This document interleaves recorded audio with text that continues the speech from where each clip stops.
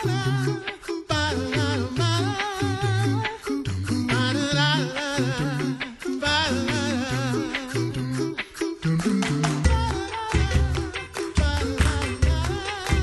listening to the Coffee Hour. I'm Andy Bates. I'm Sarah Golseth. It is Thursday, May 2nd. You just said Monday a minute ago. I almost said it's Monday morning because that's our job here, to confuse everybody what day of the week it is. It feels like a Monday, Thursday.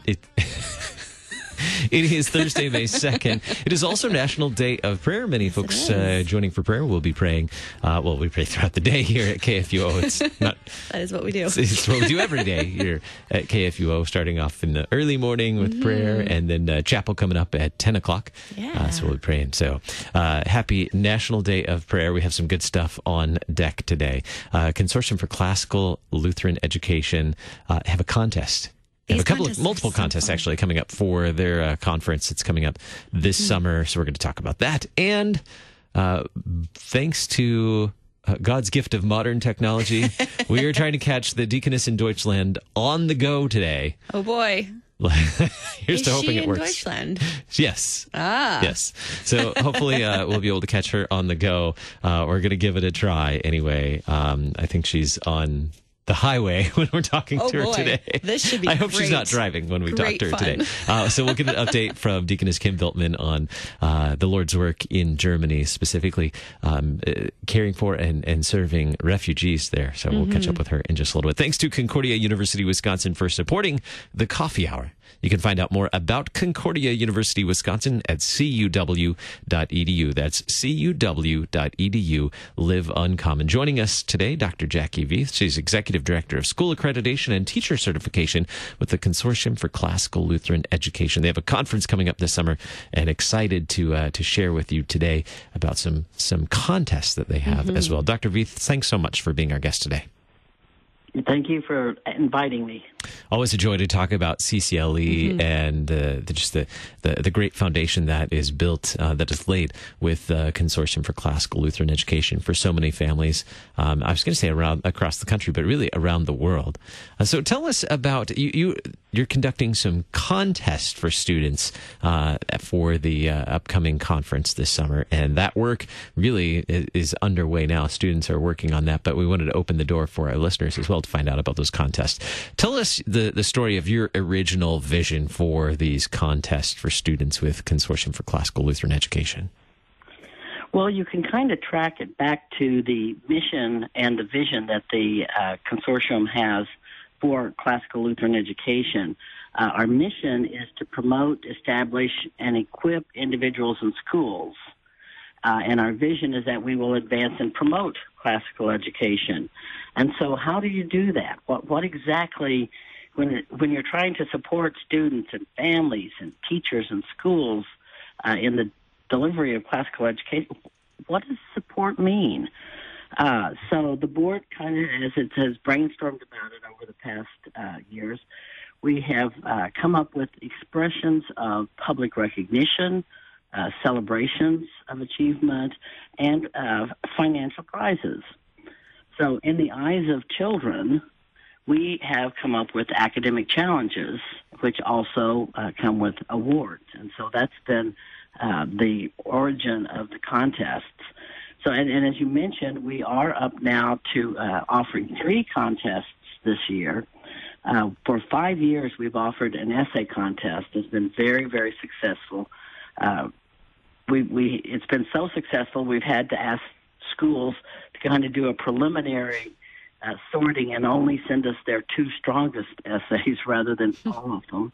Wow. We also have, last year we had a pilot contest of a recitation. You know, in the old days we would have called it a speech contest or forensics. So recitation focusing on the skill of memorizing and effectively delivering an oral presentation. And so we learned a lot from how we did it last year. And so this year we've been able to expand it so that students up through the age of 18 can actually participate in different types of recitation. And then this year we are piloting a penmanship contest. As you know, a lot of normal schools or government schools, public schools have dropped penmanship in favor of keyboarding. But we think that there is still the important learning activity of being able to take notes by hand. Research is supporting that. So classical schools do tend to still include penmanship in their academic content, and so we're having a penmanship contest. So this is all as we're trying to support the students and their families and the teachers and the schools. These sound like such great contests. I kind of want to do the penmanship one. Cursive was so fun in third grade. Don't want to see my penmanship. That is also true. What do you want students to learn, or what skills are you hoping that they gain, or experiences that they gain from preparing for these contests?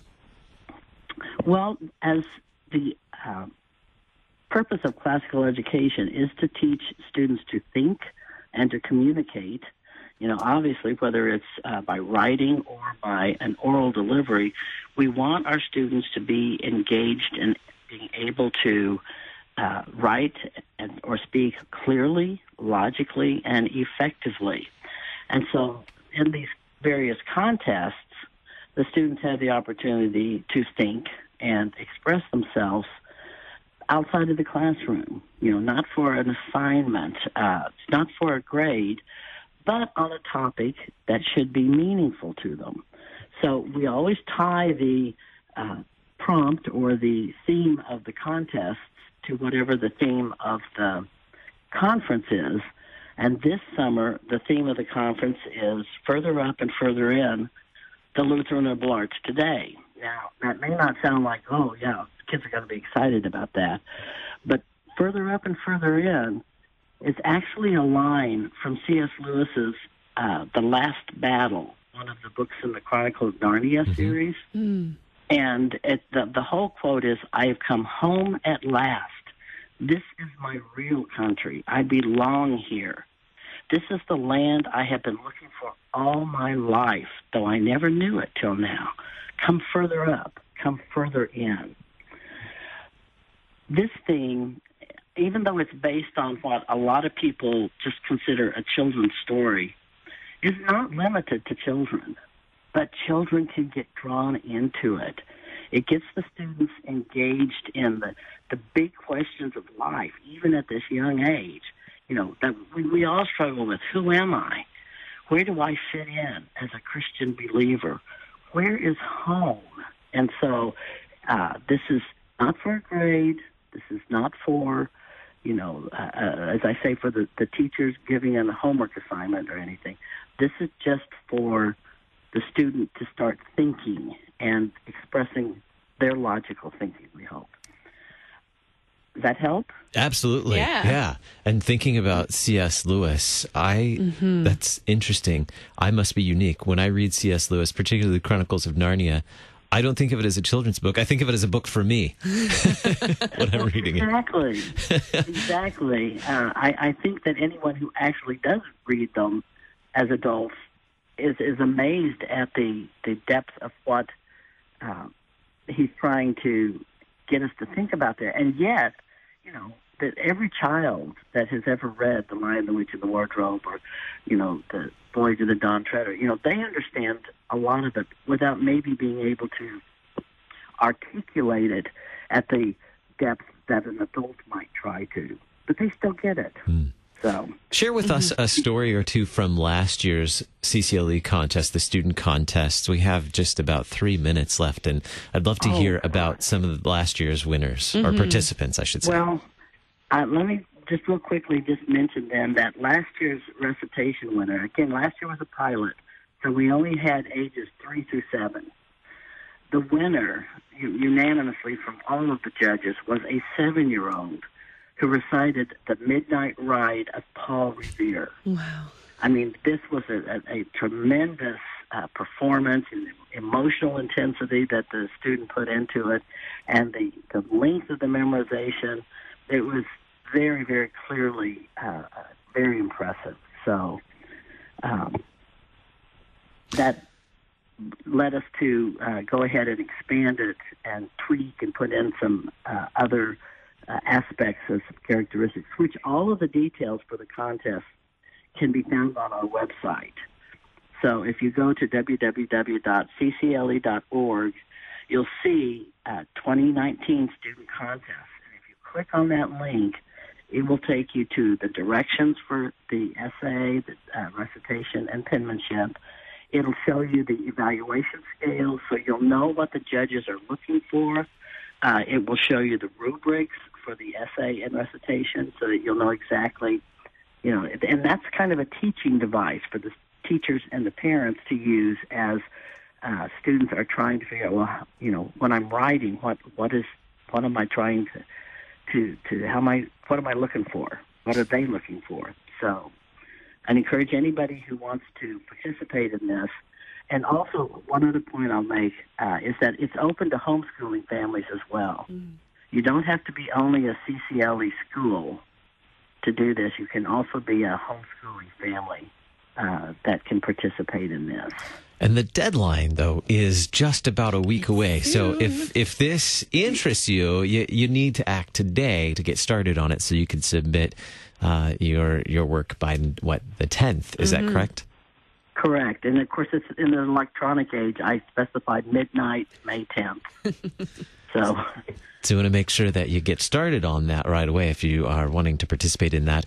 The CCLE 2019 conference, Further Up and Further In the Lutheran Liberal Arts today, taking place July 6th through the 18th at Concordia University, Chicago. And so that's right around the corner as well. Is registration still open for that as well?